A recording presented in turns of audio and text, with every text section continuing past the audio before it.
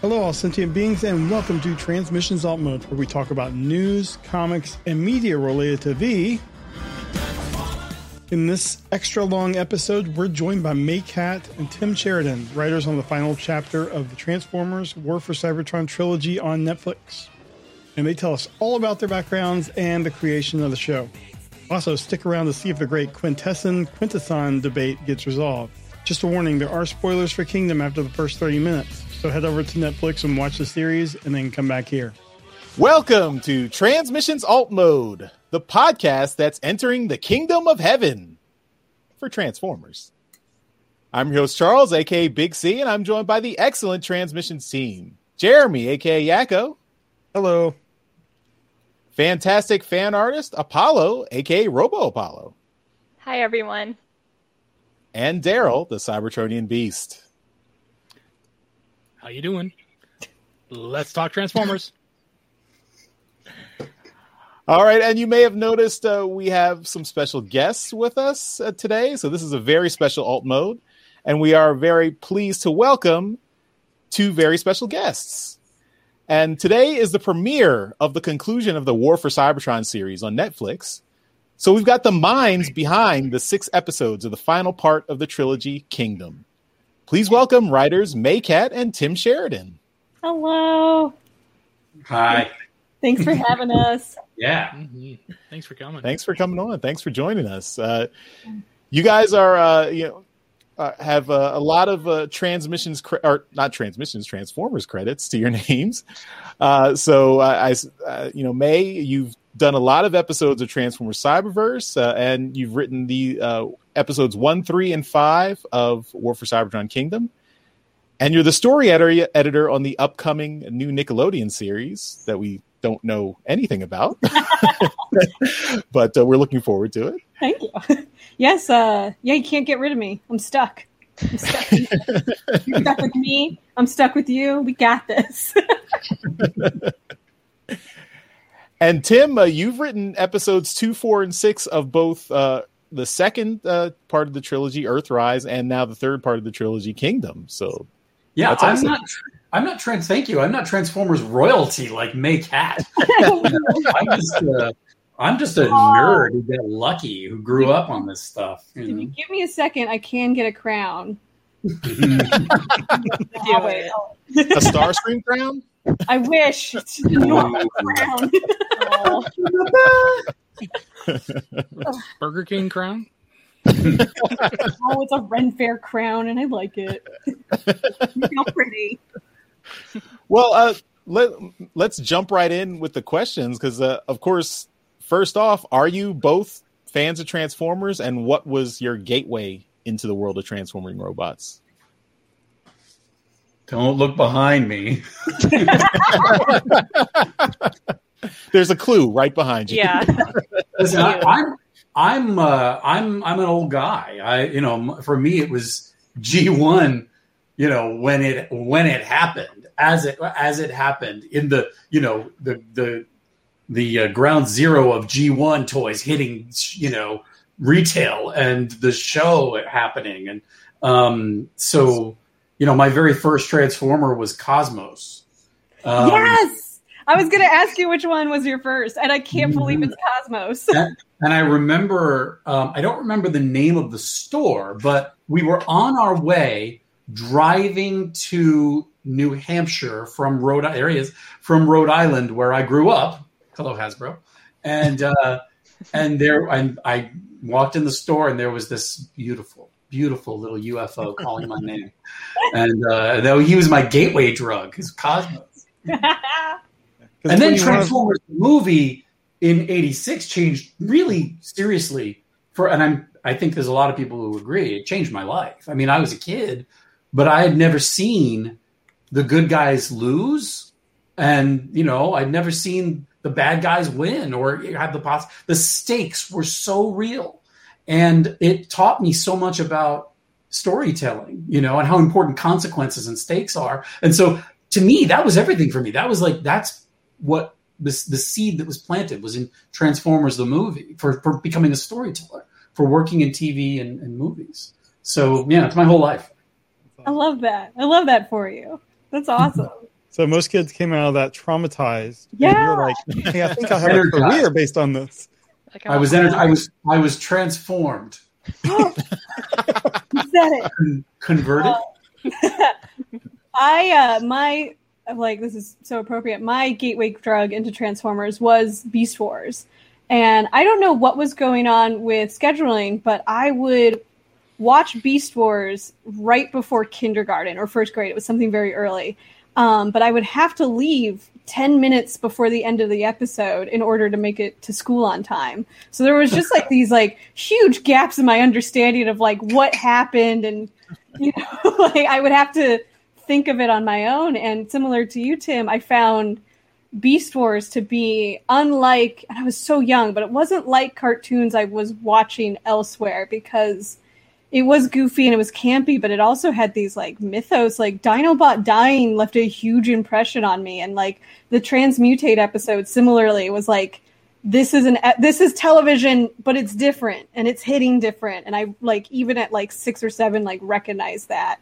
And my Beast Wars love continued. I love Beast Machines. I unapologetically think it's one of the better pieces of Transformers media. So there you go. I'm right there with you. You know who I met last week? I met Marv Wolfman. Ooh. Talk about royalty. That is royalty. That is season legit 3 royalty. of Transformers, which is for me for my money, my favorite season, where we dealt with consequences from the movie, but also Beast Machines. So he's, I mean, just royalty in general. But I'm like, it was everything I could do to not like totally geek out and fangirl all over the place. Well, for both of you, what is your favorite iteration of Transformers? Ooh. Oh, wait, I mean Kingdom. Outside of Only Kingdom. Okay, Only Kingdom. your favorite iteration that you were not directly responsible for. that takes out a big chunk for me. Yeah. No, definitely the 86 movie. It is. I can't watch it enough. I never have been able to. We used to rent a VCR on the weekends because we didn't own one. I did the same thing. Right? And so we would rent a VCR and we would get to choose a video, and every single week I would choose the same movie. And my parents were like, come on, you've seen it. Like, what is wrong with you? You're like, you don't understand. Then we finally got the VCR at home, and we were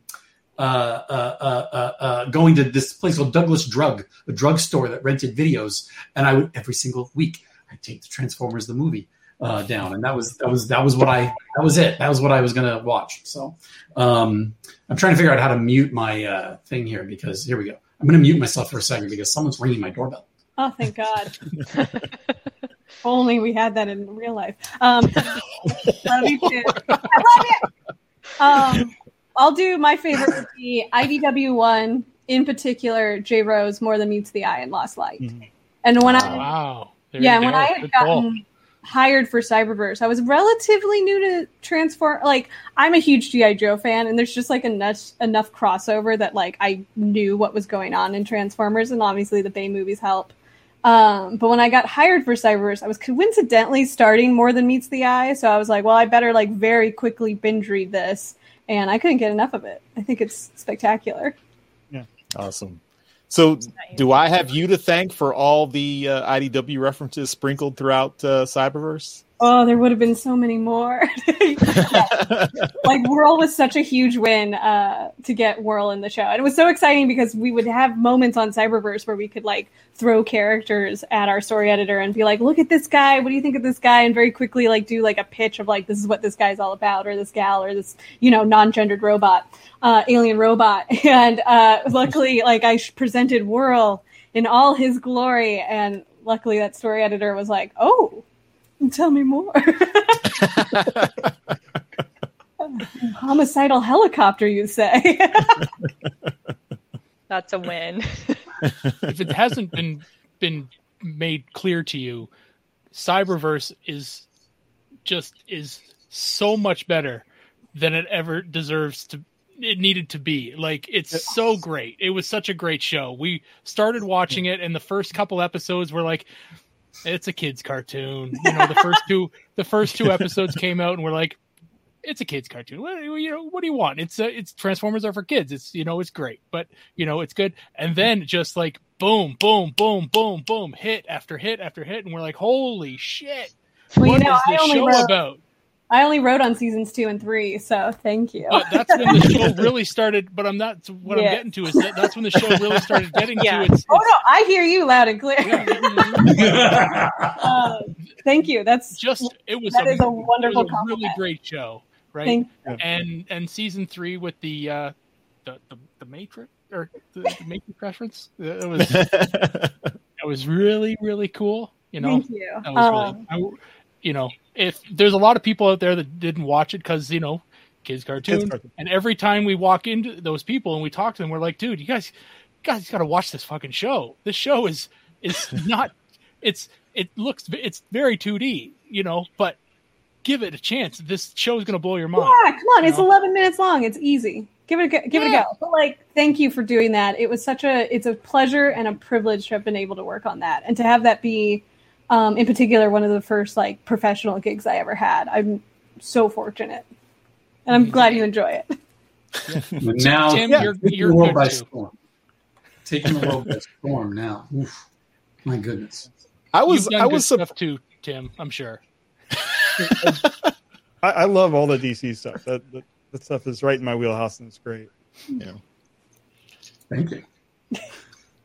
So, I mean, I see the evidence behind you, but I do have the question here. Do you guys, what do you guys do with Transformers? Collect the toys, read the comics, watch the shows and movies, everything, all of the above? May. Yeah, it looks. Sure. I'll do this. Oh God, I hit the mic. Oh, what do I do? No. You know what? I'll take over then. No, it's right here. They're right here. They're over here. Yeah. There's some toys. I'm naturally a collector, so I collect. And Natalie, my wife, my fiance, excuse me, I'm so very eager. My fiance loves transforming them, but I don't like that their joints might get a little loose. So sometimes we have to double up on getting an Optimus or something.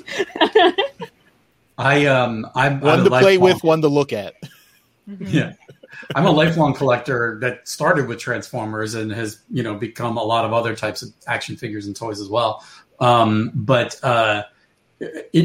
today I was, it's so funny. It never goes away. Today I clicked on a video on YouTube of the new buzzworthy Bumblebee with the Cybertronian mode Bumblebee. And I didn't know this was happening. I'm so excited. I can't wait to have it. We've got a pretty big Transformers collection. I got one guy right here that I had to have because, how can I not? The thing is, I'll probably never fully transform him.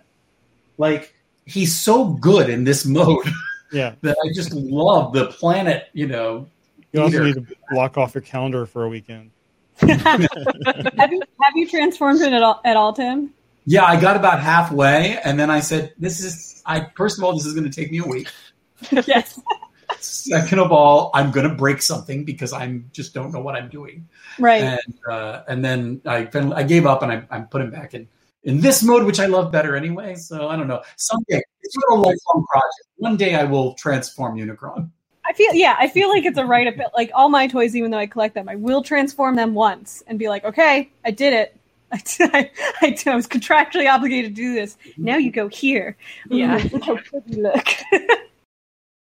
Well, so how did you both get into script writing, and have you mostly written for animation or done other things? Oh, I'd love to hear. I don't know if I know this story, Tim.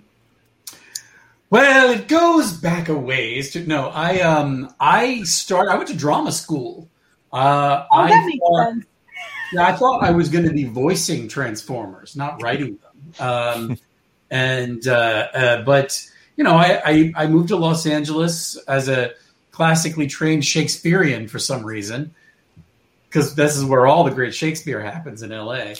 And after a long string of successlessness, I finally decided to dive into writing because I'd always written my whole life. It was something that I used to tell myself that other people do it better, so why should I do it? And then, I don't know, one day I woke up and I said, there's a lot of people who make a good living who are just terrible at this.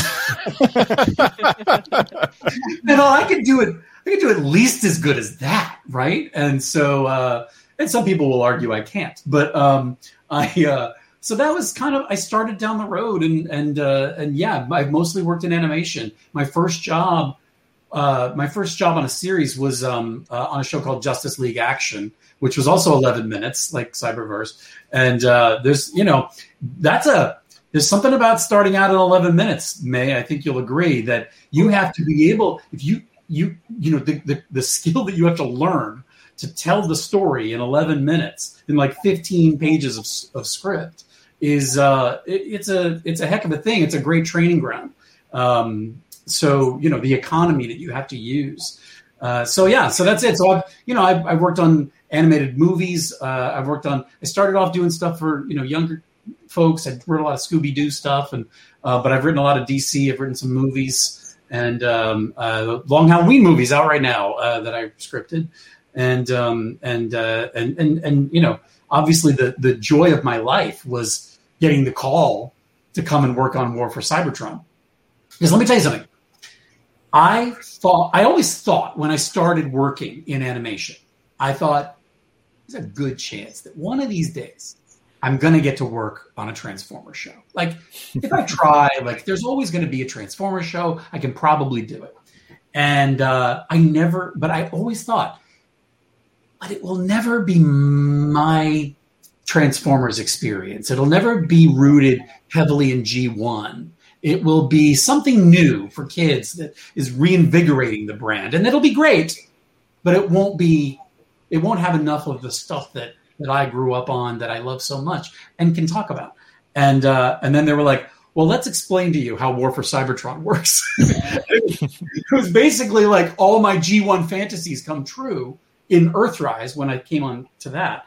And I just can't believe, I feel like the luckiest man in town that I got to write on and work on a Transformers show that's so steeped in G1. And it was like bringing my childhood and sort of growing, having grown up on the show, now growing up with the show, and letting the show grow up with all of us. That was what it was like.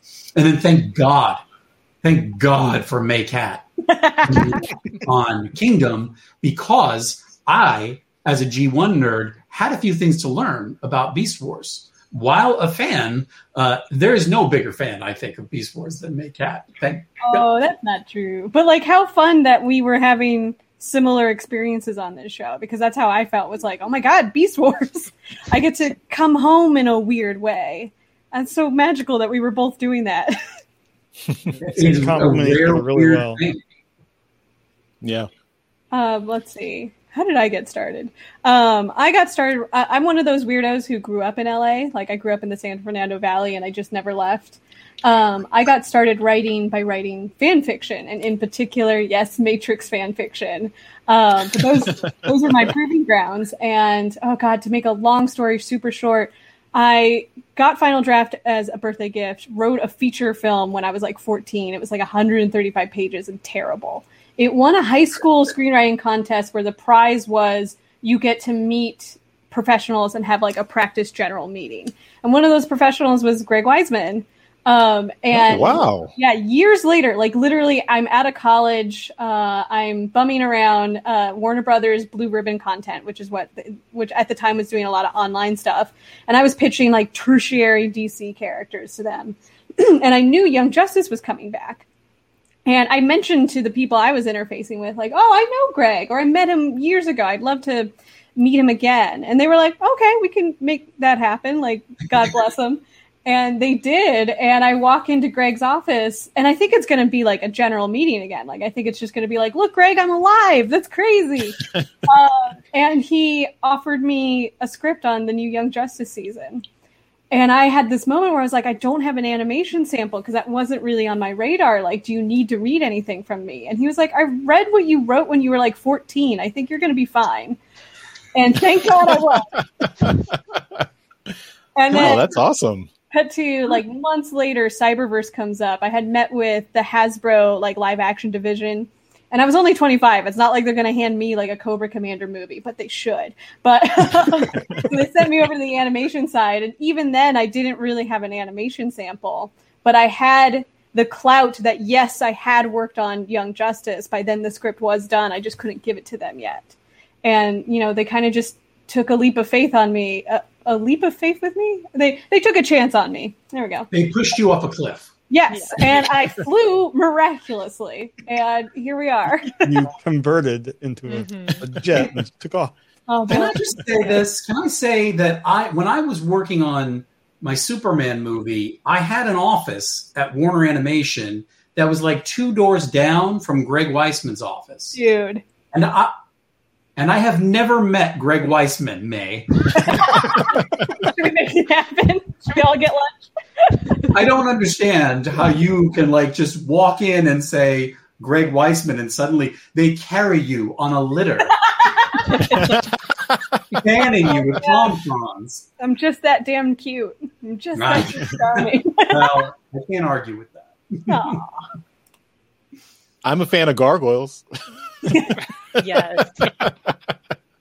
Aren't we all? Yeah. Smart man. Oh, yes. And also, I work in animation live action spaces as well. So. Awesome. I have a foot in both worlds. That was the other part of the question. You can cut that out. That was weird. Well, what is there any live action stuff that we might have seen or? Oh, if you were one of the people who downloaded Quibi, you might have, because I worked on a Sam Raimi produced Quibi show called 50 States of Fright, and I did talk about writing for 11 minutes as your proving grounds into the professional writing space, because Quibi operated on a very similar basis, where it was like these are short films, and you get to watch them on the go. And I remember getting the job and we were pitching the story and they were like, could you do that in 15 pages? And I was like, oh yes, I can. I am uniquely qualified to absolutely deliver this at 15 pages. Thank you, Cyberverse. Thank you right? much. Yeah, if you look at the old Looney Tunes shorts that were before movies, those are all, no more than 10, 15 minutes. Yeah. So it goes a long way in animation. Absolutely. And then, I got to take notes from Sam Raimi. It was magical. I probably almost threw up several times. I'm about to throw up right now, just listening to talk about it. I showed up 2 hours early and then sat in my car for a while, walked around the block. At one point, the directors of my short is approaching me, Yoko Akamura. And as she's approaching me, we're going to enter together. I just say, I'm not well, Yoko. She was like, what did you say? I'm like, I'm fine. It's fine. Let's go. Dreams come true sometimes. Yeah. So in particular, how did you guys get put onto War for Cybertron? I know, Tim, you started with Earthrise, and May, you're both in Kingdom. So how did that happen? For me, there was a vacancy at Earthrise, and happily, you're like yoink. Yeah, FJ DeSanto, knew who I was. We had met. He had pitched sort of what was happening with War for Cybertron, and I was really into it. But I was at Warner Brothers under contract, and so I was like, this is amazing. And someday I would love to, and then when an opening came up, he called. And the beauty of that was his office was in the building next to Warner Animation. So I just got to walk just down the street. It was really nice. But yeah, so that was that. And then happily, it went well enough that they asked me to stick around for Kingdom, which was just a great honor. So. I was still on Cyberverse when I believe Michael Hauser, who was our one of our execs on Cyberverse, recommended me to FJ. And I probably met FJ around the same time Tim did, where I got a similar spiel. And honestly, I when he retells it, I think he has it that I ask him about Beast Wars, or I don't quite remember, but at some point I do say, so are the Beast Wars characters going to be in this? Because I think he hinted that like it was going to, one of these seasons was going to be during the 25th anniversary. And he was like, actually, yeah. And we're thinking of incorporating them. And I do distinctly remember looking between him and Matt Murray and like into the dead space between them and being like, wow, if I could write for Dinobot, yeah, that'd be great. Staring into the dead universe. Yeah. Totally. And so like, and because animation, it takes a long time. So like, I don't know how long between that initial meeting and when I got the call for Kingdom came, but enough time had passed that I had kind of like forgotten about it. And then FJ calls me and he was just like, do you want to write for the Beast Wars characters? And I was like, what? It's happening? Oh my God. And yeah, there it was. Here we are. Wow. So what was the process of, I think you basically, I guess FJ had the story mapped out and then he handed it to you guys to write the script. So what did that process look like? Did you collaborate together and kind of write it together and then trade off, or how did you develop each of the individual scripts? I'm pretty sure like the first day, by the way, it was like, well, who wants to write the first episode? And I said, not it. And we got to write the first one. FJ, I'm gonna say this. FJ had a really strong idea of where the whole series was going. I imagine that on Siege they had a lot of detail. On Earthrise, he had a pretty good idea of what was generally going to happen in every episode. But when we got to Kingdom, by that time, I think, they were in production on the other seasons. And so we were kind of given a little bit more leeway, just because since I worked on Earthrise, I can tell you comparatively, we had a little bit more leeway where, he put May and I in a room who, man, I had never met. We didn't know each other at all. We met in the lobby going into this room. And there's he said, okay, create. And then he left and there was just two of us in the room and we had a big whiteboard and we started mapping out sort of what things would go. Like I said, we had a general idea of where we were going to head. Yeah, we had goalposts. Yeah, but I think it was just a lot freer than what we had with Earthrise. But it was a joy from the very beginning. And I was just like, oh, again, thank God for May Catt, because I felt really taken care of. I'm a community man. It was and I had rewatched a couple Beast Wars episodes just to like get the vibe check on them. But then in the room where we're like having to kind of like meld these canons in a way that like functioned for us, I was like, oh, I remember a lot more of this than I thought I did. And it was beautiful to be able to be like, no, that's not how the Golden Disc works. This is what's going on. Do you remember when it struck us about, because this wasn't part of, I don't remember this being part of the plan originally, but when it struck that we would sort of use the launching point as that episode in Beast Wars where they board the Ark, and sort of that concept that they could coexist in the same time frame. Do you remember that, May? I do. I remember you having an epiphany and me being like, yes. But it was an epiphany and I literally don't remember how it happened now. I was going to say you said it, so I don't know. I probably did. This is how it works, though. This is what was so great about the process, to be serious for a second, is that, I can't even tell you whose idea was what and where things began and ended, because it was just like, yes, and this. How about this? I was a little jealous when May started pitching stuff for, characters like Galvatron. And, and I was just like, come on, like, let me do the G1 guys. Then I had thoughts.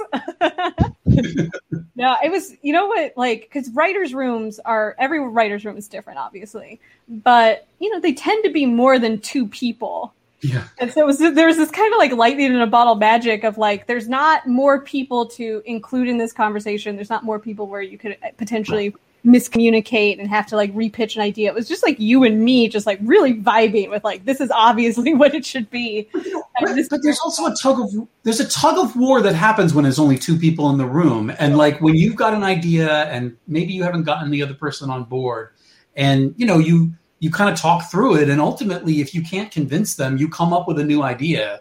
Yeah. And that's the thing about when you work with professionals like May, you can trust that you're going to get to, there's always a better idea. That's the thing. Like what you see on screen ultimately is because at some point we had a deadline, but we will always have another idea. There's always going to be a better joke or a better line or a better thing.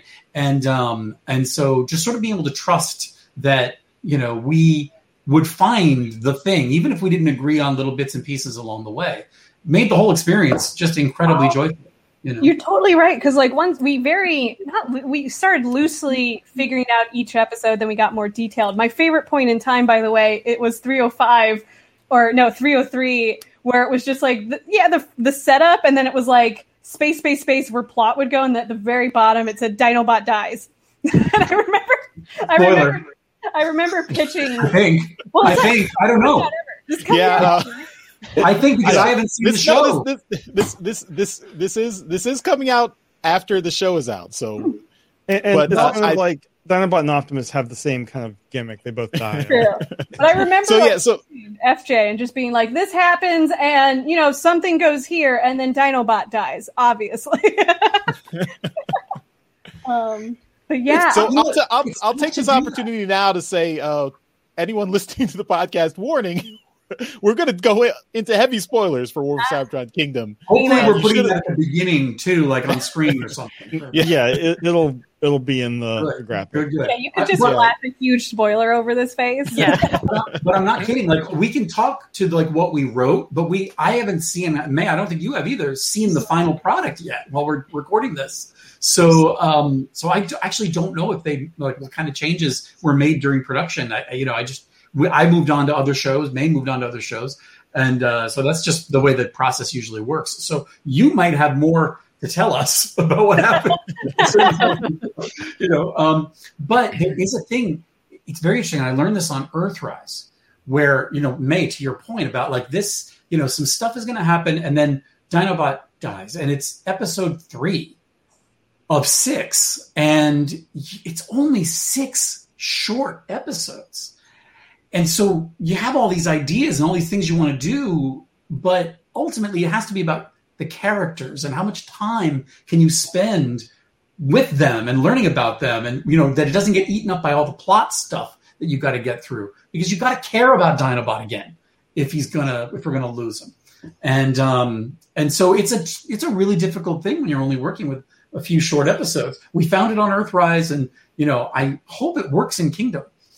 Yeah, I mean, before we move on, I did want to say, once we got writing, we were a little more isolated, just because how the work process had to be, and so there was a bit of just faith in the other person that it's gonna work out. It has to, and then it would I would get your scripts just so I knew what I was doing on the next one, and being okay, cool, we're cooking with gas. We've got a show, and also I would be inspired, but I'd be oh, okay, you would drop a thing. And I would say, well, maybe I can yes and that and add a little bit of something to it, reference it, so that that's the kind of it was really a baton race when we got into scripting, and I think the scripts ended up better because of it. I'd say so, for sure. Can I ask a bit of a behind the curtain question? So you guys just met to do this show. You're now obviously working on something that is complete mystery. We have no idea anything about it. So what happens is for, you guys working as a team here, do you, if somebody hires one of you and you say, okay, well, this is a show that I think May would really work good on, or this is a show that I think Tim would really be a benefit on, could you recommend a writer to come into the project, or is this just luck of the draw that you guys get put back together again? It can be both. Sometimes it's luck of the draw, and sometimes it's like you said. I mean, I was just talking to May about this, today or yesterday. I was saying how I'm working on a show, and there's a possible opening that's going to happen, and because of working closly with May on a couple of projects, May's at the top of my list. So, if somebody asks me, or if I'm in a position to say, well, look. Yeah, am I praising you? Sure. But also, I am a selfish, lazy man. And I feel it is so much better knowing that I'm recommending somebody who I trust to not only be able to do the job and do it well, and that I'm going to be able to vibe and work with, right? But who's also going to make me look good for recommending them, you know? That's super fair. Of course. That's really how it can be both. Sometimes it's random. I mean, I don't know. I think it was our second gig together. I think was kind of random. I mean, sort of. We knew the showrunner, and so both of us independently of one another. But yeah, you know, when I'm running, and there's other things. You know, sometimes we're running shows, and when I'm running a show again, I've got a list of people that I'm going to go to, and you know, people like May are on that list because it's going to make my life better. Oh, you're on my list too, Tim. I feel like I've reached the stage of this is probably not going to mean anything to you, Tim, and I apologize. I'm an Ivysaur on my way to a Venusaur in terms of like. I married the biggest Pokemon fan. Oh, that's right. I apologize. I'm an Ivysaur, and I'm just getting to a point in my career where like I can, like people do ask me for recommendations, and it's still very new to me. Yeah, but you're absolutely right. Like, yeah, you're on my list, bro. We both are, though. Like, we're both kind of very in similar places in our careers. And I think that's just now happening where I'm getting sort of the question of, well, who do you think we can bring in, you know? How delightful. Right on. Yeah, it's delightful because you got there a lot faster to this spot in our career. I did. It took me years and years of, like, you know. The key was obviously Matrix fan fiction. That's the secrets. Yeah, just nonstop Agent Smith and Neo kissing. That's all it was. That was the missing ingredient. The fast track. Well, let's dive into those Kingdom spoilers. So again, if you haven't watched Kingdom yet, shut this off and go watch all 6 episodes and come back. So should I shut this off and go watch the episodes? I'm sorry. We were talking about this before the show, but if I had known that you guys had not seen it, I would have lent you my Netflix password to check it out. But we also did not think to ask. It's okay. It's really also Jay's fault. We like to believe that they literally just made the show exactly as we laid out in the script. Why not? We figured it all out. It was perfect. So what were some of the major like the most important themes that you wanted to include in the show, and like what were the overarching like big ideas that you wanted to make sure were in the show? I mean, you know, I can speak of coming out of Earthrise. There were some seeds that were planted. Things had been planted since Siege. I mean, remember, we weren't just tasked with writing this great Beast Wars G1 Meeting of the Minds, season of episodes, but we were also tasked with landing the War for Cybertron plane. And so there were things that were going to have to, you know, come to a head.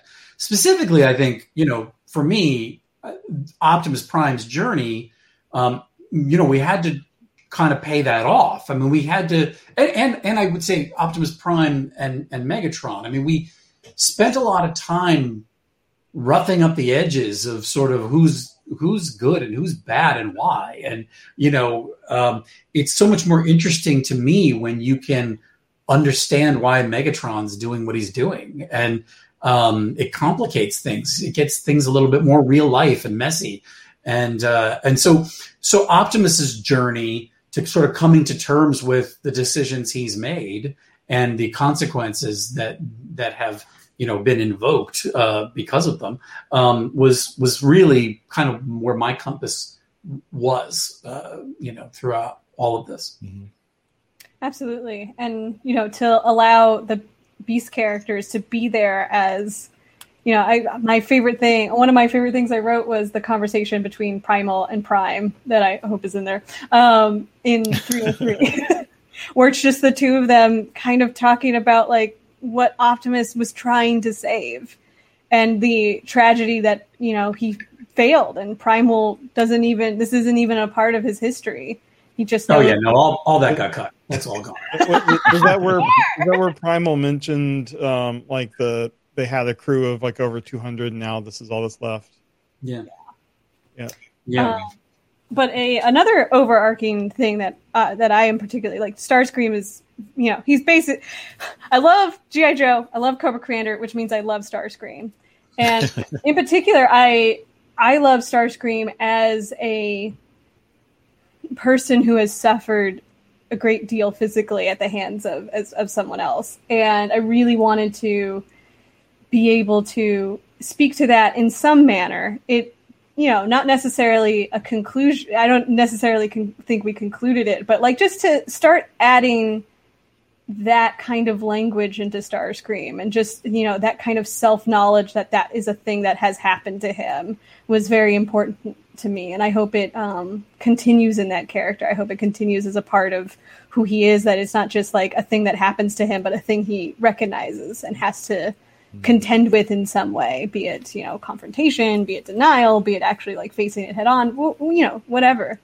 That was very important to me as well. I mean, what you're talking about is the stuff that we tried to do with Optimus Prime and Megatron. And like, you can do it, you can have a lot of fun doing that with Optimus Prime and Megatron. But at the, when we're getting into Kingdom, for you, May, to have that as a focus, that we're going to do the same thing with Starscream, that we're going to rough up those edges a little bit and start to understand what makes this guy tick, that kind of stuff for me is about how we, the show grows up with us. And, we all, this is how I played with the toys when I was a kid. I mean, they had these kind of emotional relationships and deep stakes to everything that was done or said. And so that was something I think we wanted to be able to do. We wanted you to really feel like these are people Yeah, people and people who have been at war for an untold, like the human mind cannot comprehend how long they've been at war and how much they've given up. And like to see that really manifest in them in some way. And what an opportunity to have the G1 guys meet these Beast Wars characters. And, for Optimus Prime, who's grappling with, and Megatron, who are grappling with the concept of, is there a future for their people? There's just a lot of rich emotional, ground you can cover. And so, in 6 episodes. But so look, is it fun? And are there fights and action and like MacGuffins and cool stuff and transforming? Yeah. But the stuff that really, that I love sinking my teeth into is when you put, Optimus Prime in a room talking to Ultra Magnus or Elita One or Megatron, or Nemesis Prime, and what comes out of that conversation. Yeah.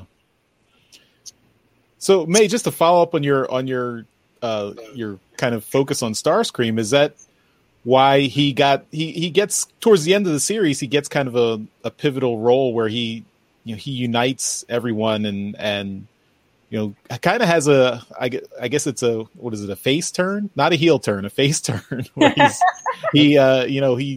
he kind of sees, he has an epiphany and says, okay, I'm going to break the cycle. I'm going to make sure that Cybertronians in general have a future and that we don't just destroy ourselves. So it was interesting to see Starscream actually do that rather than just kind of fall into his old patterns. Absolutely. I mean, like, speaking of our collaboration, I don't remember how we landed on that is where we're going to take Starscream. Obviously I have my biases and my hopes, but I totally don't remember how we landed there.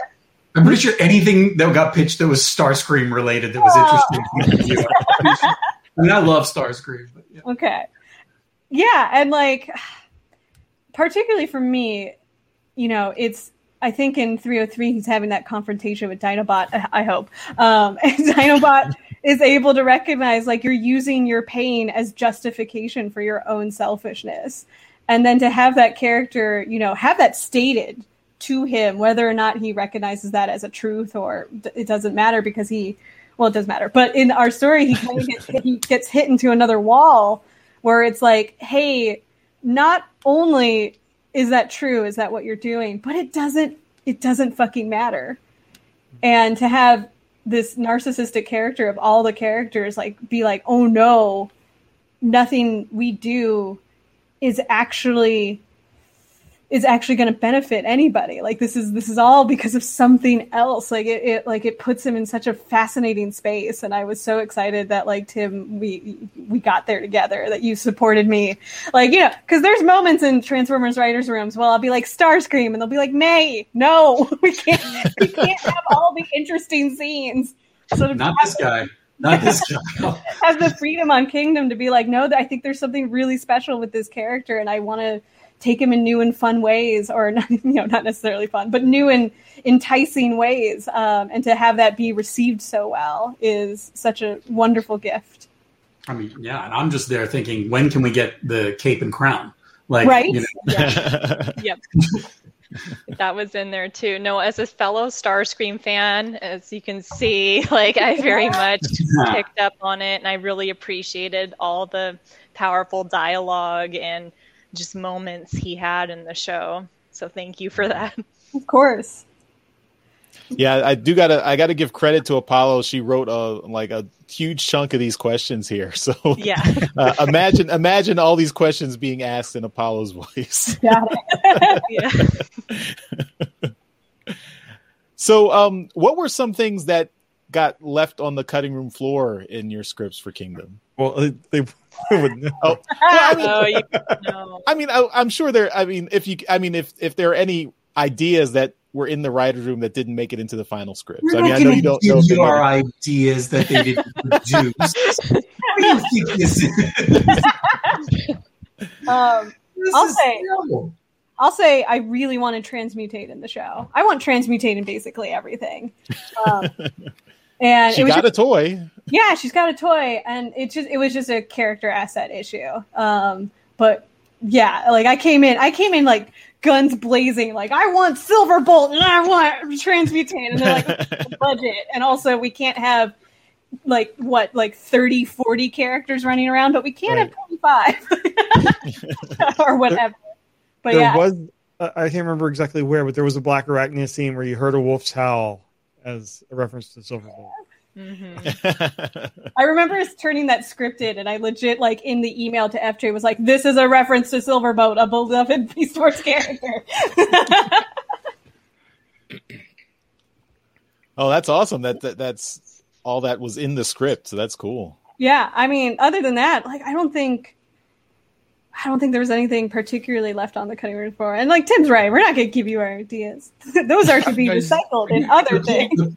The closest I will give you is that I tried in Earthrise to have Springer as a character leading a faction of Autobots from one of the moons of Cybertron that would, sort of be this SWAT team of Autobots that would show up when we needed them. And I really wanted to bring them into Kingdom, like have them show up and, in a really climactic moment. But we couldn't use them, unfortunately. So it never got into Earthrise, so it never got into Kingdom.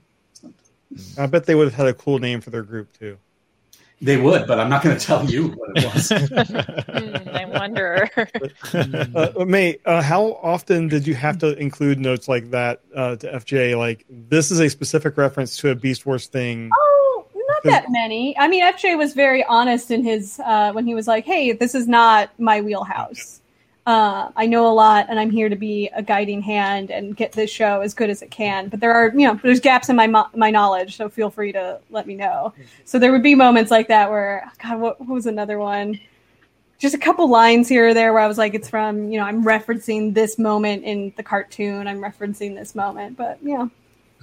But along those lines, May, to what you just said about FJ sort of being a guiding force and a guiding hand, I've never felt so trusted by, a producer, and he was so helpful and, could tell. The best part too, one of the best things about FJ is not only does he get excited about story, you pitch him some fun story, he gets really into it, and he starts, coming up with some ideas that you end up wanting to incorporate because they're so good. But the other thing is he was just in the midst of the production, and he knew what the challenges were on the production side for some of the things now and then that you might want to do. He'd say, well, this is great, but we're going to have to adapt it because, we can't really show this or we can't do this at this point. So to keep us sort of in line was great because you need that kind of structure. You have to know what the parameters are and where we can go and where we should go. But I think that there was, I feel like, do you remember the ARC conversation about how that came about? No. And I feel like he gave us that. I feel like he was like, oh, they're doing this with the toy. So we're going to have to do this. But I don't remember. In my memory, it was FJ saying, letting us know what Hasbro was doing. And it sort of let us run our imaginations wild, which was great. So he's a joy to work with. And you guys, I know you've talked to him, you know him. I mean, he's a fun guy to work for. He was pretty pumped about the ARC stuff. When we talked to him. I think because they were able to be the origination of the assets that Hasbro used. Oh, that's cool. Yeah. Mm-hmm. Which one of you decided to call the ARC Teletran? Oh, awesome! You're my favorite person in the world. Episode, but we both probably did. Oh. I don't even remember what show is this again.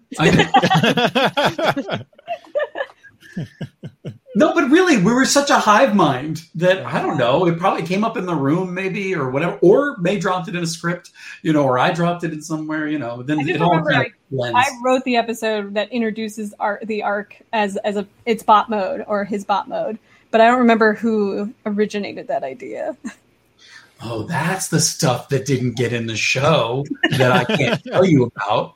I can't tell you about I think, 11 or 12 different endings. Oh, there you go. That I went through for the last episode that were all designed to set up another story. And they were all different sort of ways of coming at stories, different things. But you just reminded me of it, May, when you were talking about that. There was, I can't tell you, but you and I don't even know which one they landed on, dude. I don't even know which one they landed on. I don't know which one they used. I wrote, I think 11 or 12 different versions, and we kept going through it and was like, no, not this, or yes, this, but then Hasbro's like, no, don't do that. And then, it was like and then I wrote one, I was like, I don't like this. What was great about that is I was done writing. I had written 305. The final draft of 305 was turned in. And you would text me about how this was happening. And I would just be like, oh, that's so sad. I was like, I can't sell them on anything, Oh. But it had all that. It had a lot behind it because there were a lot of questions about whether we were going to move forward with more for Cybertron and how that would work and whether there would be another show, like any of that. Like there were just a lot of different opinions about how we would go forward. So I just kept throwing stuff at the dartboard and there's some cool ideas in there if I do say so. I mean, there's some fun stuff that if I ever get to make my Transformers show, you're going to see that then. That's why I can't tell you about it. Well, I guess I can spoil you. The ending that made it into the show was that at the very end, after the Autobots, Decepticons, Predacons, Maximals, they won. They are at peace. The planet is healed and everything. And then you cut to a scene in space. Unicron has grabbed Nemesis Prime and Galvatron, and he says, okay, this time failed, but now we're going to try again. And that's how the show ends. They did mine. They did the one I wanted. That was the one I wanted so badly. I hope people liked it because for me, it was so interesting. I was like, well, what's next? Well, who are these guys now? That's... Congratulations. I know. I can't believe it. It was the first one I wrote. It was the first one. No, you're joking. And it kept, oh no, wait, maybe it was the second.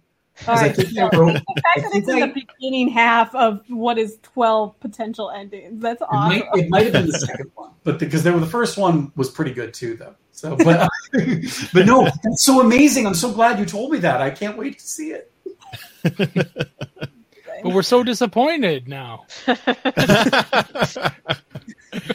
We don't get to see the other 11 endings. Yeah. No. The future, right? Someday you will. It'll be a whole beginning. It'll be a beginning of a new thing.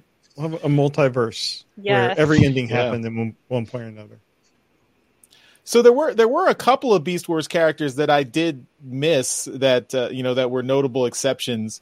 So I was just wondering if you did have any thoughts on Waspinator or Tarantulas. Those guys didn't show up at all, but those are definitely fan favorites. But I was thinking maybe they didn't fit the tone of the show, or maybe Tarantulas had his part taken by Black Arachnia basically in the show. Or I know Tarantulas probably died at some point before the show began. I'll tell you what, I feel like I was the first Kingdom fan to mourn the no Waspinator. I do remember being like, but Waspinator, and they're like the assets in the story, and I'm like, oh, you're right, but Waspinator. Don't even. I remember the meeting. I remember May called a meeting, brought us all together, and said, listen, I've got an anti-Waspinator agenda that I need. And we were like, whoa, because at that point, May was really coming, into their power. And it was like, okay. We all backed off. And we said, okay, fine. We all love Waspinator, but it's not going to happen. I swear to God, I feel like I could show you like 3 insect-based Beast Wars characters and asking you to pick out which one's Waspinator. And I don't know if you would be able to do it. I will guarantee you right now, first of all, there are insect. No, I'm just kidding. No, it'll never happen. But that to seriously answer that question though, like there is a real challenge in a show like this with the amount of assets you have access to.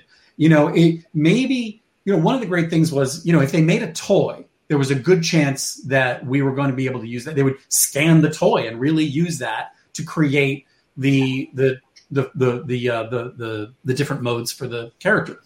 But you need to have 3 models. You've got to have and I'm sure FJ's told you about this, right? Where you have the one, robot mode, and then the alt mode, and then the transformed mode. And you can only do, so you're basically turning one character into 3 characters at that point. And there's only so much money in the world. And at some point you just can't have everybody. So you have to make tough decisions. And I feel like those tough decisions, I think they were made before we showed up. But like, I know that it was a Sophie's choice for everybody involved to be like, who's actually going to make it into the show. Like when I showed up and like Tigertron was in it, I was just like, oh my God, Tigertron. He made it. Oh, yes. It wasn't even about the characters that we couldn't use. For me, it was like when I came out on Earthrise and they're like, well, so Bumblebee, but he never transforms. I was like, wait, what? Or that was one of the funniest scenes in Earthrise for us when they drive off and everyone just hops on the back of Optimus. They're like, roll out. Okay. I am listen, on behalf of everyone in the world of Hollywood budgets, I apologize. Hey, we get it. We understand.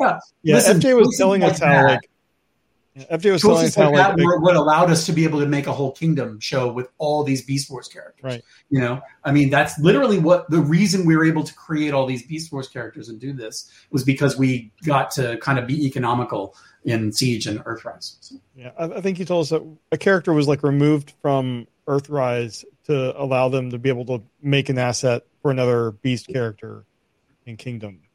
Oh, I can't remember who it was that was removed. It's a delicate balance. Or like an alt mode or something. Yeah, I don't remember. Yeah, I don't remember the specific circumstance of who it was. But yeah, that's the thing is you're just shuffling, moving things around. I mean, Matt Murray is over there tearing his hair out, trying to figure out how to make it work because they want to make what we put on the page work at the end of the day. If it's good, if everybody believes in it. And sometimes, but like I said, sometimes it's just hard decisions right now. Yeah, absolutely. And like, look, if they're not in Kingdom, they probably died before people showed up. Only 200 left, Yeah, that's my theory. Or there were 200 and there's only a handful left, I think is what it was. Right? And then Matt did go into a little bit of detail. He didn't give us specific numbers, but he did say that, for people that keep questioning why Peter Cullen's not in the show, he's like, well, Peter Cullen, if you wanted Peter Cullen, you'd only get 2 characters on the screen. So it'd be a really crappy show. So waiting for Godot with Optimus and Megatron. You just and by the way, Peter Cullen deserves everything. Like absolutely. Like he should never do this for a pittance, for goodness sake. He's Peter Cullen. So, you know, at the end of the day, I think it was everybody, that's the right call. You know, we get to tell a bigger, more epic story. And, you know. Not bother him. And you know, seriously, you know. Please, sir. Please do this for free, please. You know, no, it's not show friends, it's show business. Which Peter Collins said to me. No, I'm just kidding. Then he had his man punch you in the face. So another thing we noticed that we were really happy to see was we did get a little bit of a LGBTQIA representation in the show, and that was something that was unexpected but welcome. And just curious if you guys had to fight for that, or just that organically came up and everyone was like, yeah, go for it, or if there was any kind of discussion behind the scenes on that. Ooh. There was, as I recall, May, tell me if I'm wrong, but I don't recall any real pushback. Do you? I mean, I remember questions about like whether we have time to really invest in characterizations and things, and you know where we have space for stuff. But it was never sort of like, at least from my perspective, it was never, you know, yeah, we don't want to do that because it's not something we, you know, want to promote or something. It wasn't anything like that as far as I saw. But what was your experience? Speaking of like things you want in the show that get cut, of course, like, you know, I want to diversify Transformers as much as possible for as many people as possible, because it's a show that, you know, these characters mean a great deal to people, and how wonderful would it be to share what makes them so great to people and what makes them special with other people who might not necessarily have been able to identify with them before.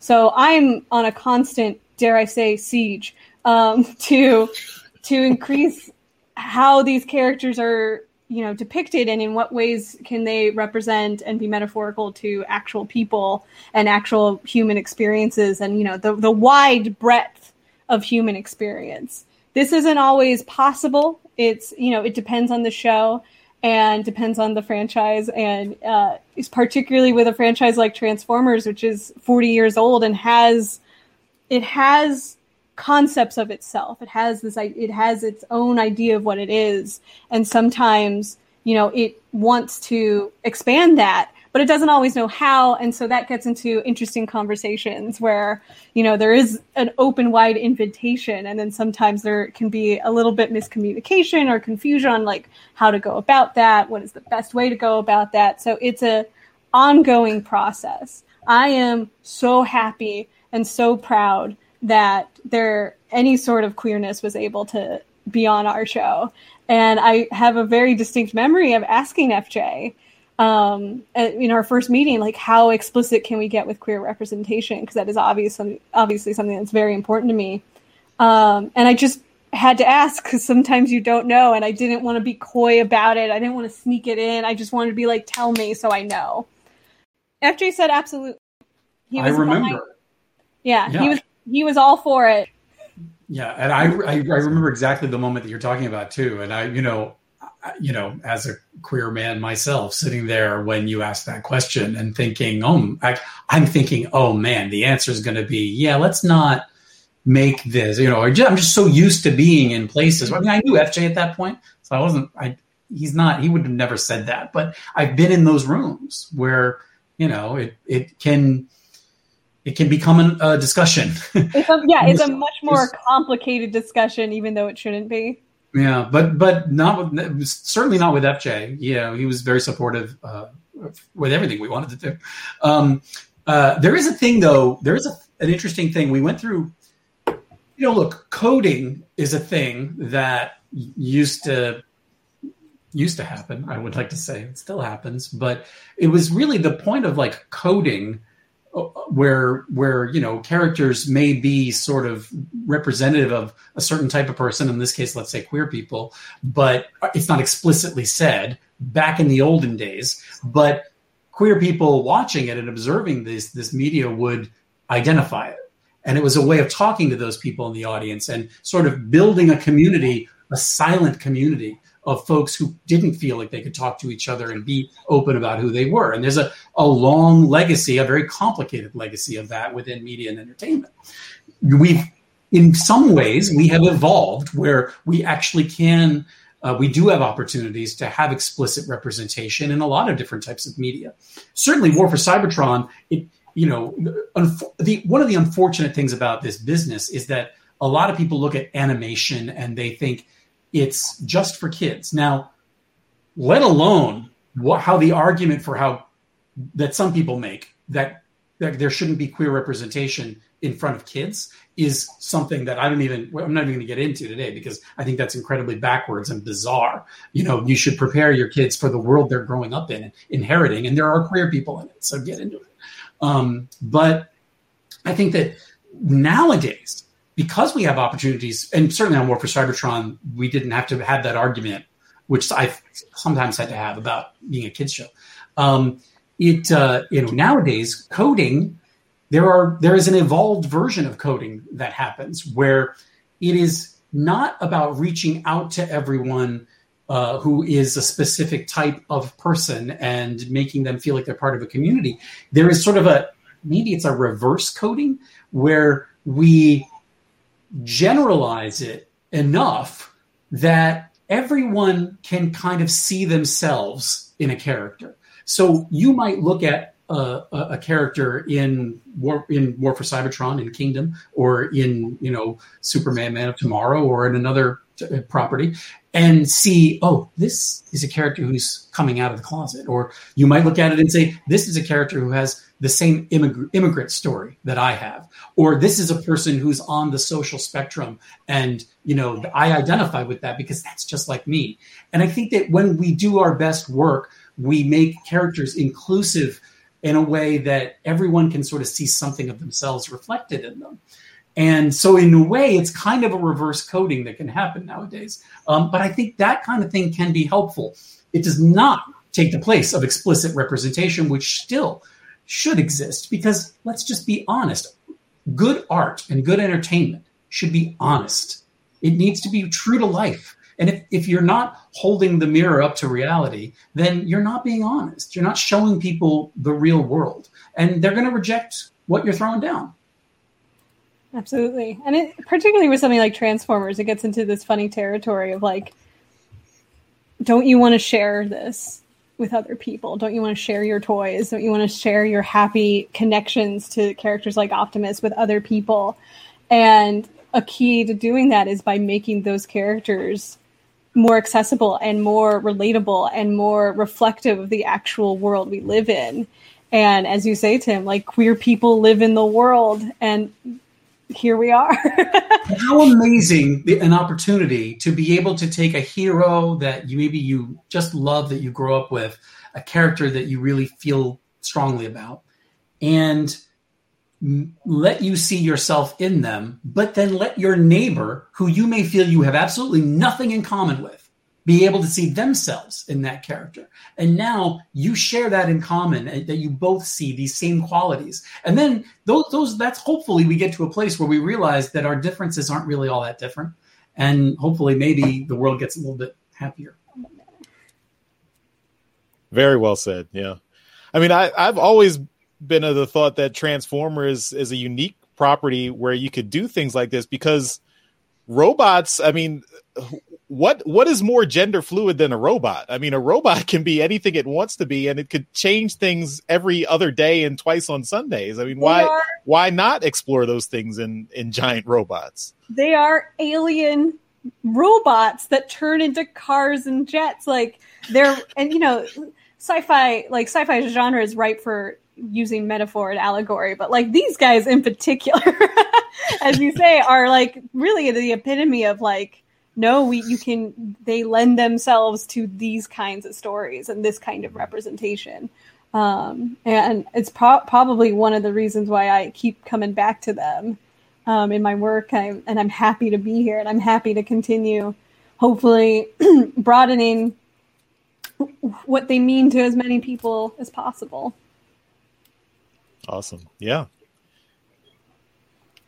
All right. Well, we got real deep. So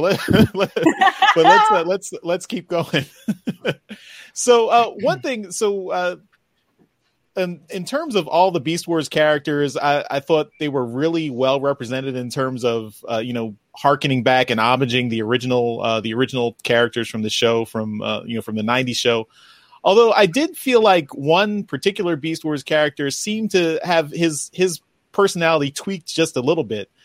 So in particular, Predacon Megatron. So, I felt like the original Megatron was much more of a kind of a schemer, opportunistic, narcissist, kind of, always in it for himself. And this Predacon Megatron in Kingdom, he felt, a little bit more kind of genuine and loyal to the original Megatron, which is, makes him a different character, maybe, not better or worse, but definitely different from the, conception of the original Beast Wars character, at least that I had in my mind. So what were the thoughts on how you tweaked Predacon Megatron in Kingdom? May I take this, Tim? Please. I think the logic at the time and the persistent logic is, you have to parallel the relationship of Optimus Primal and Optimus Prime and Megatron. Like, those have to be mirror images of each other. One is dysfunctional and one has to be functional. So if we're creating a world where the Maximal's only understanding of Optimus is that he's this traitor who abandoned them and eventually succumbed to Unicron and became Nemesis Prime, then the opposite of that has to be someone who is like, no, Megatron's my guy. I'm ride or die this Megatron. And that was kind of where that logic was coming from, was that like they had to be opposite and they had to parallel. And you had to see how, one changes over time and one stagnates because it's kind of based on lies, as, Dinobot kind of comes to learn. But yeah, I mean, characters, it's a difficult thing in a franchise like this, a franchise that is, I always say this, it's 40 years old. And in this particular, in Kingdom and in War for Cybertron, there were needs and there were wants and there were the requirements of the story. And you try to retain the beauty and the spirit of every character you can as you continue to push the story forward so you can get it to its, climactic conclusion. And that's always the goal. But sometimes things have to change, and sometimes they change more drastically than others. And Predacon Megatron is certainly an example of that. I mean, I guess it's sort of up for debate, obviously, about whether we don't go in trying to negate anything that you know and you think about a character, but the hope is always just kind of enrich the character and give you another dimension that maybe you hadn't considered before.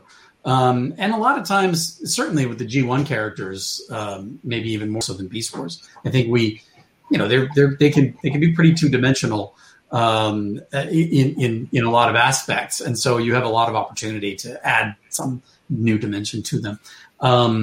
So I mean, I hope that people look at Beast. We call them Beast Wars Megatron as BW Megatron in the scripts. BW Megatron as a another sort of way of looking at Megatron and emphasizing a quality that maybe we didn't see before, but makes sense and could make sense. Yeah, and talk about changing Transformers to reach the wider breadth of human experience. It's true, characters can be changed, and hopefully you're adding something and you're adding new dimension or you're adding an aspect to them. And hopefully, it can be taken and adapted if you want. It can be retained in future iterations or not. It's a living thing, isn't it? Like these franchises that we love, pop culture that we love. It's a living thing that breathes and changes and, comes back to familiar spaces, goes into unfamiliar territory. It does that constantly. And I think you got to remember, too, we have a show in Kingdom which is an anomaly. It is an aberration of the timelines we think we understand. And who can say what characters are going to do and how they're going to react when you put them in the same room together, characters who've never been in the same room together. It kind of blows everything up. So it's, well, let me tell you who can say. May Catt and Tim Sheridan can say. Hello. We're here for you. We're here for you. But that's the fun of it. It's like, well, okay, what's this conversation going to be like that's never taken place on screen before because it didn't make sense in terms of the timeline. A lot of opportunity there, and maybe it sort of alters the way characters think and behave and what they do. On a related note, I got, when I was watching these episodes, I found myself really interested in the future, the Maximal and Predacon future, and what the progression was from from Megatron being turned into Galvatron, and in my head I was thinking, okay, well, in the Prime timeline or whatever, the timeline A, you got two Transformers the movie, Megatron becomes Galvatron, Prime dies. Some point later he gets Prime gets resurrected and turned into Nemesis Prime some other, somehow, some way, and then much later on the Maximals and the Predacons evolve or are born on Cybertron. So I was curious just how much of that backstory you guys had worked out in your head or sketched out on the whiteboard. Did you have like a whole, idea of, okay, well, the Allspark died on Earth, so then how did the Maximals and Predacons come to be on Cybertron? How did Cybertron get new life if the Allspark never made it back there? And, how was Unicron able to corrupt Optimus Prime to become Nemesis Prime? And, all these interesting questions that get asked in the show, but, don't really get answered because they're just interesting backstory, but stuff I was interested in. Yeah, and it is literally all we ever thought about and talked about. It's like the meat of everything, and it sounds like it could be a great show. So am I going to tell you? No. Did you have a Doc Brown timeline whiteboard moment? You know what we did? We totally did. Yeah, I remember doing that. I remember getting up and being like, wait, no, this canon into this. Yes, okay. What's weird is nobody else was in the room when she did that. We all walked in and there's May with this like complex set of equations. I have figured it out. No, but that really is, it's only honest. It only makes sense if it makes sense to us. And so we had to kind of figure out what is Cybertron, in the future, and how does that influence, why they're here and what they're doing. And we had a lot of conversations about it. I wish we could have written more about it. Yeah, I mean, like I say, fan fiction, take it away. Take the wheel, fan fiction. I don't want to let fanfic take the wheel.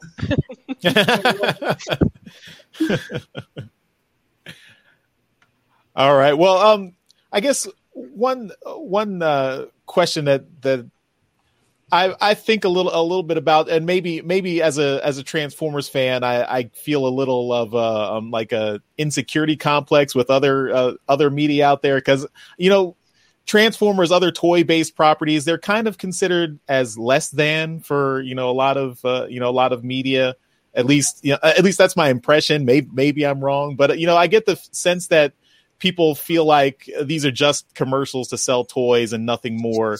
And I'm curious, like, how you guys, when you guys are developing the stuff, or when you guys think about creating these things, what you think about that. I think about the original Transformers the movie.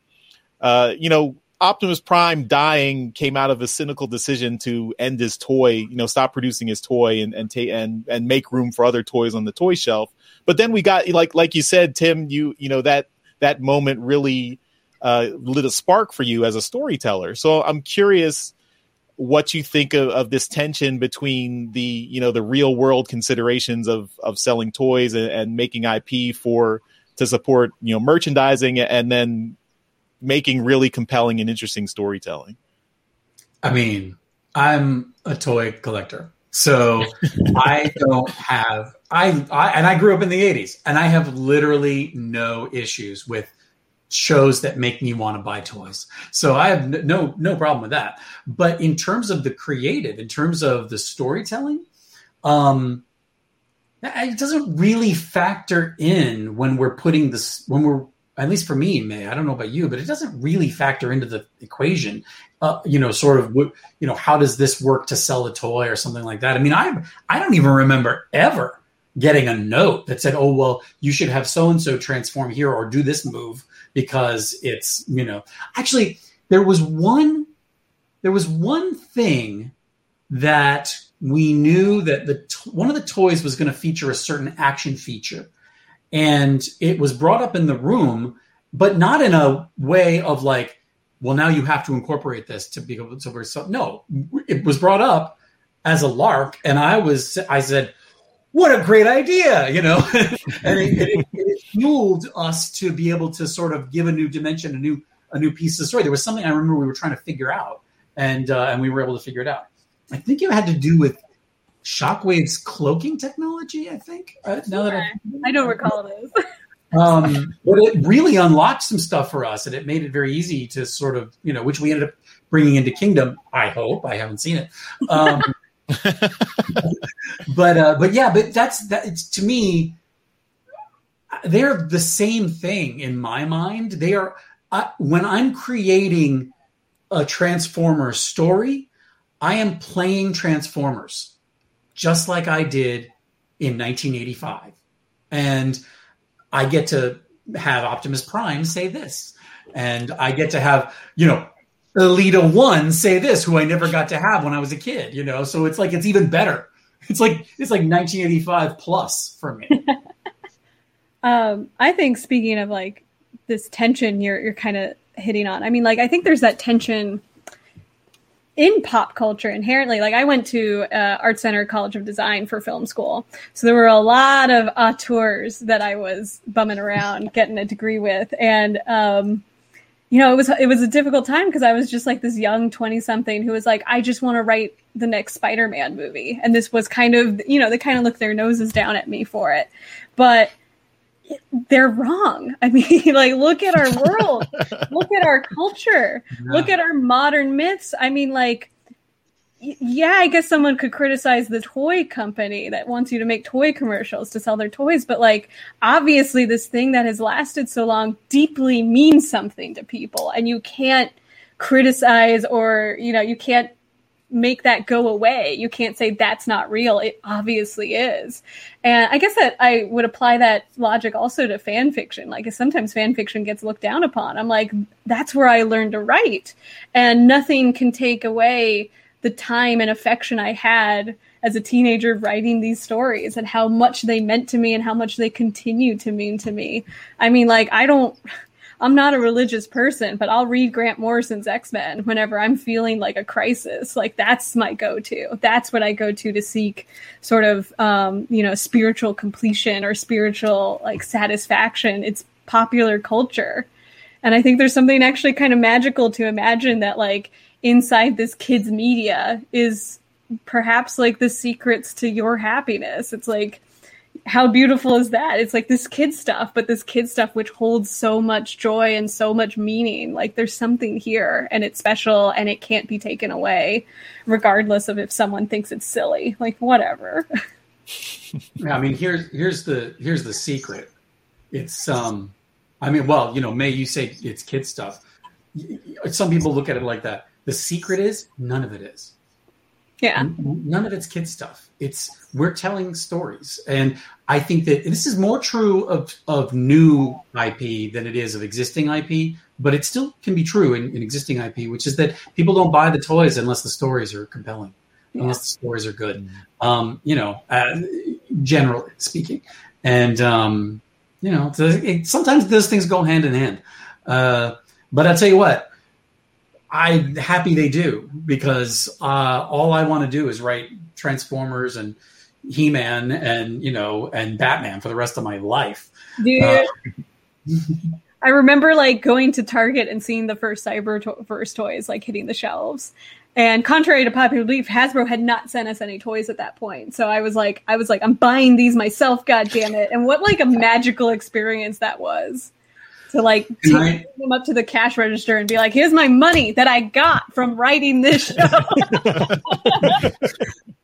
Now May knows this story, but I'm going to share with you my little personal thrill of working on War for Cybertron was when I wrote the episodes with in Earthrise with the Quintesson judge, Decius. And I remember the day they told me they were going to make a Quintesson judge figure. So I waited. I was like, is it possible that they're going to put out this toy and it's going to have the name that I gave this character? I am going to have a toy on my shelf with the name that I named him. And then the figure came out and it said Quintesson Judge.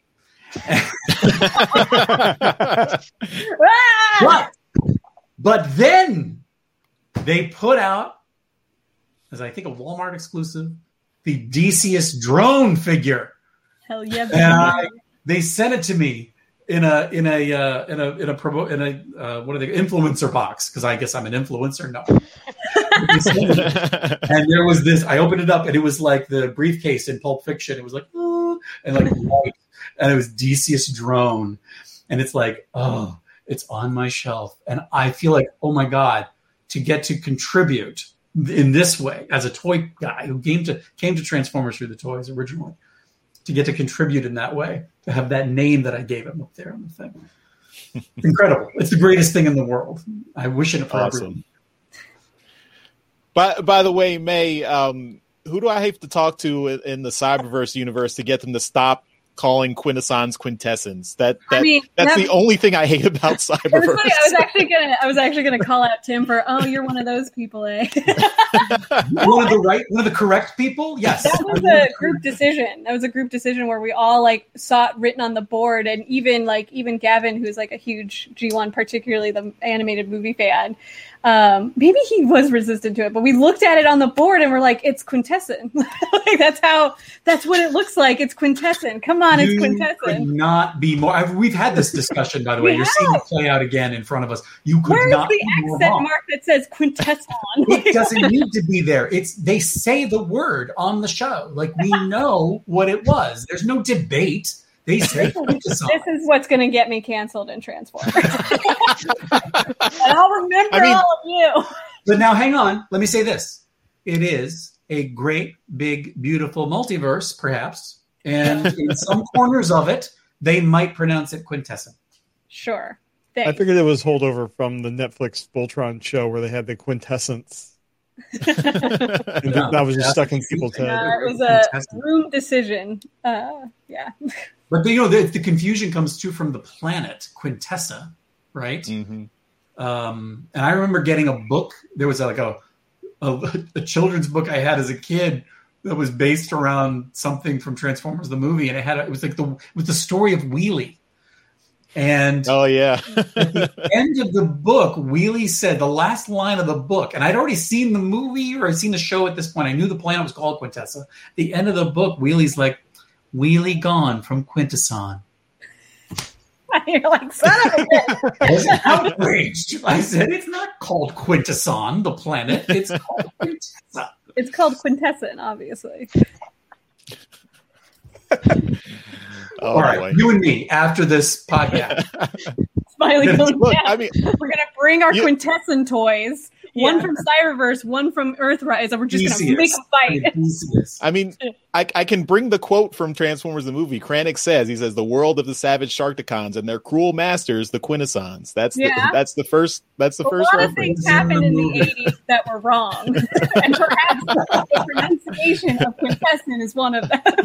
Can we take a vote? Does anybody here actually think May is going to win, or the Cyberverse room, not just May, is going to win this fight? I'm not, but you're all wrong. You're not going to win this fight. You are provably wrong. You've just been proven wrong. I think we have a new question for our rapid fire. Quintesson or Quintesson? I would love to actually. I think there's an amazing experiment, like Transformers fans, G1 fans, more modern fans, maybe like comic book fans, and as a litmus test, and then like as the control, and then people who know nothing about Transformers. Like, here's this word. How would you say it? They're gonna say Quintesson.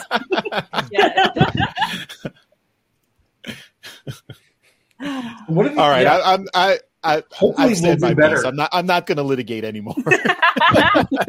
Hopefully we'll do better on rapid fire because that took about 10 minutes.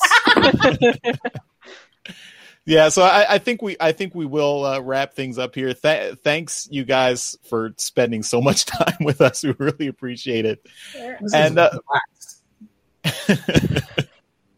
but before we do get into the rapid fire, I do want to ask. So there are a couple of TF cons coming up, and as conventions hopefully come back around at the end of this year and beginning of next year, they've already announced TF Con Baltimore, TF Con Toronto in December, and then TF Con LA in March. So any plans for any of those conventions? I mean, LA would probably be a no-brainer for you guys, maybe. Which is perfect for us because that's about what we'll bring to the table. We should do an open mic, like just you and me on a stage being like Quintesson. That's your Like a mock trial. That's it. A mock trial. Yeah. Guilty or innocent. Honestly, no plans yet. If anybody wants to reach out to me, my DMs are open, homie. I would love to. I love the TF Con. Yeah. By the way, same here, and I, vaxxed and ready to mingle over here. But has anybody ever done a Quintesson pit mock trial at a TF Con? That's a great idea. What a pitch! The greatest idea I've ever heard. What a pitch, Tim! It could be us. I know. We could be one of the two heads, dude. We just need 3 more people. Here's your Talk about giving away your good ideas. We've worn them down. Yeah, please. Seriously, though, I mean, we could do this all day. Bring us out there. Let us talk. Give me a microphone. Give me a microphone and try to pry it away from my cold, dead hands. A microphone and some bourbon, and I'll tell you about Starscream. Yeah. All right. Well, should we jump right into the rapid fire questions? Let's do it. Tim, these you want to do a thing where you answer, then I answer real quick? What do you guys think? Yeah. That sounds great. These are supposed to be quick. First thing comes in your mind, so you don't spend a lot of time. Just savor the first thing that comes to your mind. All right, here we go. All right, ready? Here we go.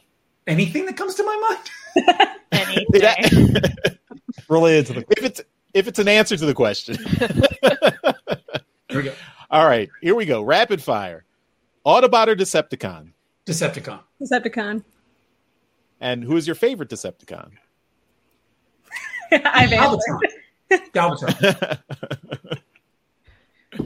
Starscream, for the record. Oh, yeah. For the record, Starscream. These are all going to be wrong for me. I'm just going to guess. I'm the first one that I'm thinking that is great.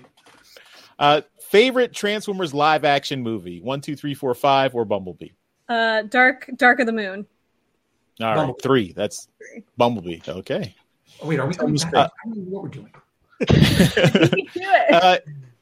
Comics. More Than Meets the Eye / Lost Light, Robots in Disguise / Optimus Prime, Till All Are One, or the latest Transformers 2019 reboot?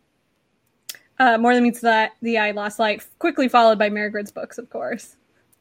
Awesome. Oh, yeah, definitely Margaret's. But was OG Marvel not on the list? You can say that. It was not on the list. We were trying to keep modern comics. OG but yeah, Marvel. OG. G1? My first one was I forget what number it is. It's Into the Smelting Pool. Fantastic. Love that cover. 17, I think. Yeah, awesome. That's the one. That's our favorite. 17. It was 17. That's right. We homaged it in a commissioned cover. And the name of the character is Scrounge. Was it Scrounge? Yeah. Watcher's friend? Yeah. Yes. I don't remember. Blaster's dear departed friend. Yeah. But they released a Transformed figure. into a wheel. All right. Was that it? All right. There's more. There's more. Third-party toys, yes or no? Yes. Yes. Cats or dogs? Cats. Cats. Coffee or tea? Tea. Coffee. Chicken or steak? Steak. Steak. Pepsi or Coke? Coke. Burger King or McDonald's or something else? Sure. Well, it's something else. In-N-Out. Yeah. Yeah. Oh, wait, you know what? Dick's in Seattle. Dick's Burgers in Seattle. I'm still going In-N-Out. It's very specific. History or science? History. Science. Xbox, PlayStation, or Nintendo Switch? Whatever I can play BioShock on. Atari 2600. I still have mine up in my attic. PC or Mac? Mac. Mac. iPhone or Android? iPhone. And is there a phone app that you can't live without? Right now, Carb Manager. Literally. I could do without all this. You know, I joined TikTok, and that's been fun. Oh, okay. Yeah. Animal TikTok. Marvel. I'll say Animal TikTok is the best TikTok. Marvel or DC? Marvel.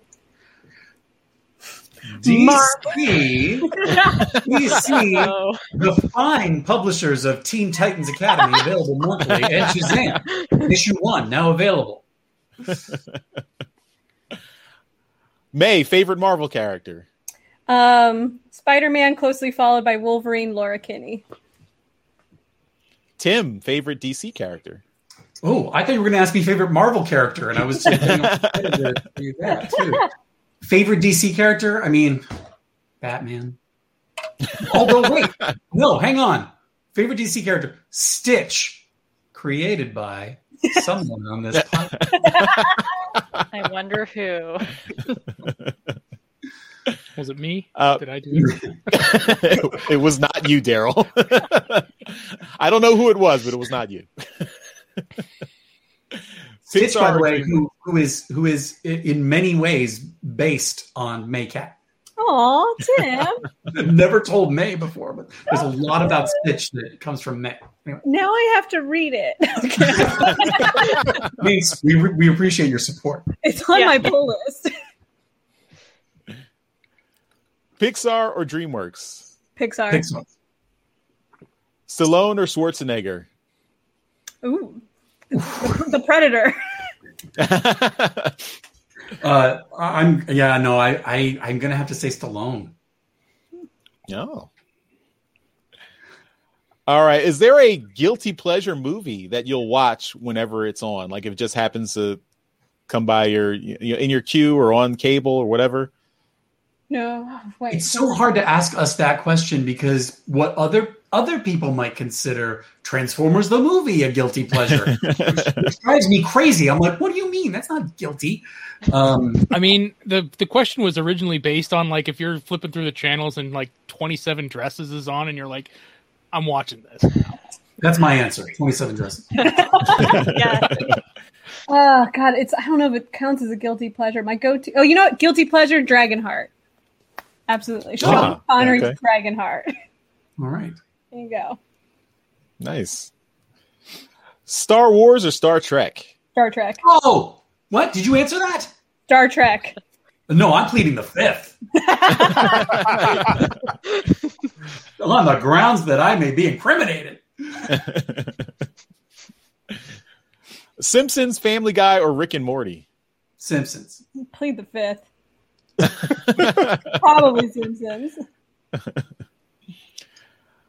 We should probably cut this question. Walking Dead or Game of Thrones?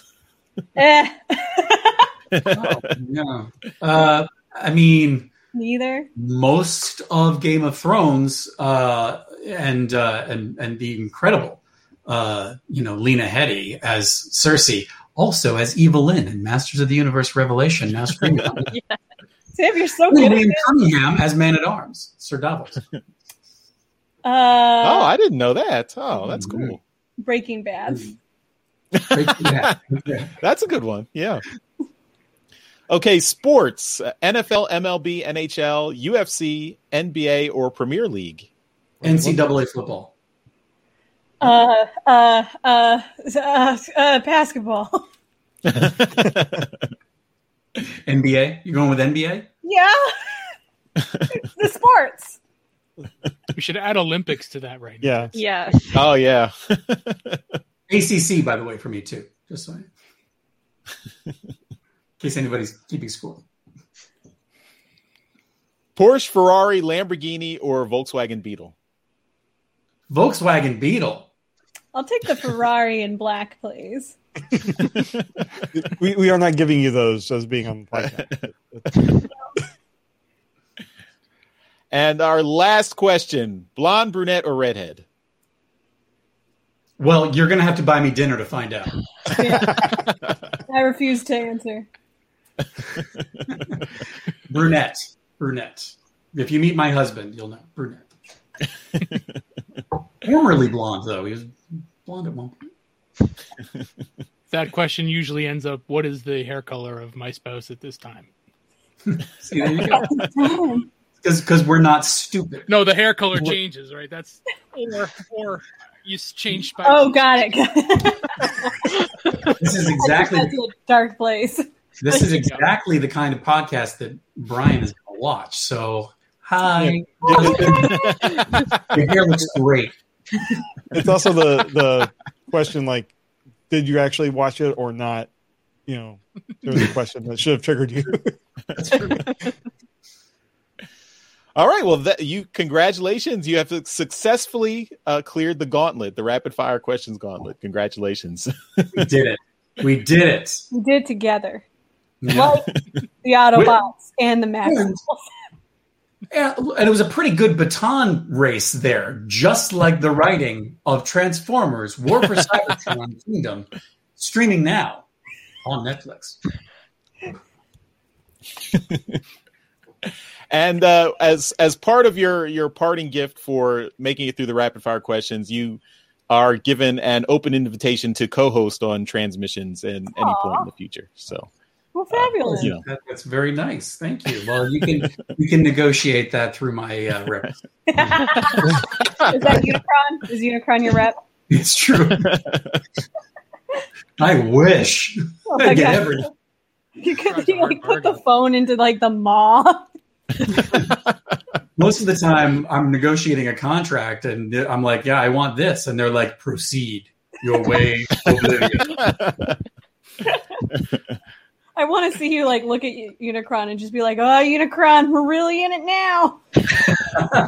When are we going to do that Unicron buddy cop movie that we wanted to make? Wait, who's the other buddy? Bumblebee. What? Unicron and Bumblebee. It just works. And Unicron would constantly be just like, I'm getting too old for this shit. I was one day away from retirement. And I get saddled with this kid. Doing donuts on the surface of my face. This time we're doing it by the book. Yeah, and Bumblebee only uses radio voice, not because he has to. He just likes it better that way. Well, it pisses off Unicron. Yeah. He's like, what are you trying to say? Just say it. Why are we telling them this? This is gold. We're getting the War for I'm Cybertron sequel series here. Yeah. Unicron and Bumblebee. Unicron and Bumblebee.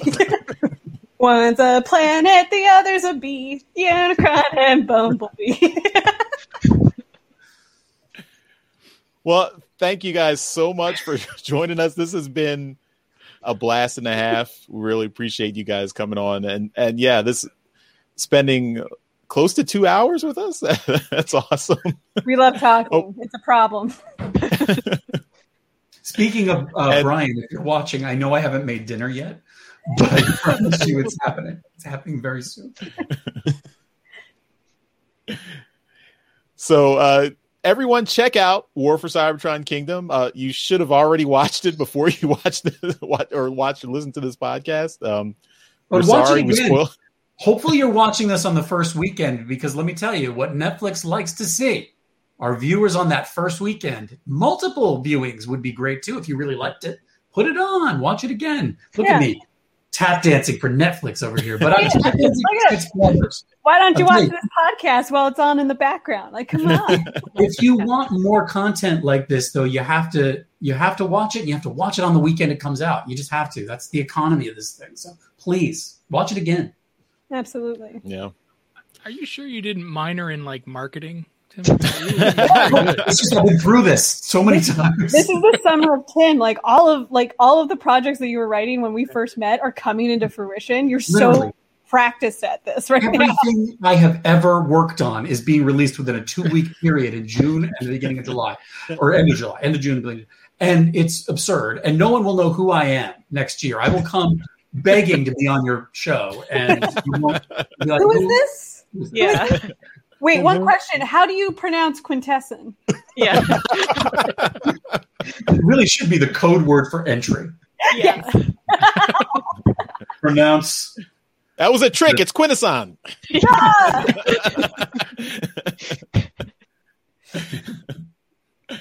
Well, do you want to anything? I know you mentioned a couple of projects you're working on, but you can't really talk about. But is there if you want to give your social media, anything you want to promote?